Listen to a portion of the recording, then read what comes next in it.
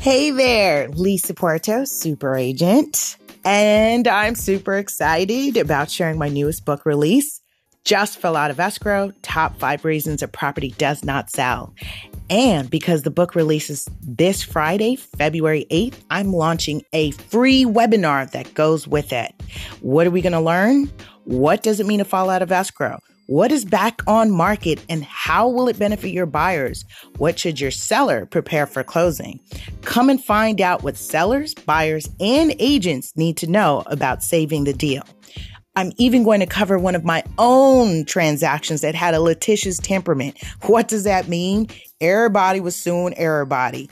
As a case study, it was a pre-litigation escrow where buyer was suing the seller was suing the tenants, and financing was being done through FHA insured loan, which means the first-time home buyer program on a property that needed repairs, which the seller was not agreeing to fix, nor could the buyer do prior to close of escrow. So join us on Friday at 6:15 Pacific time.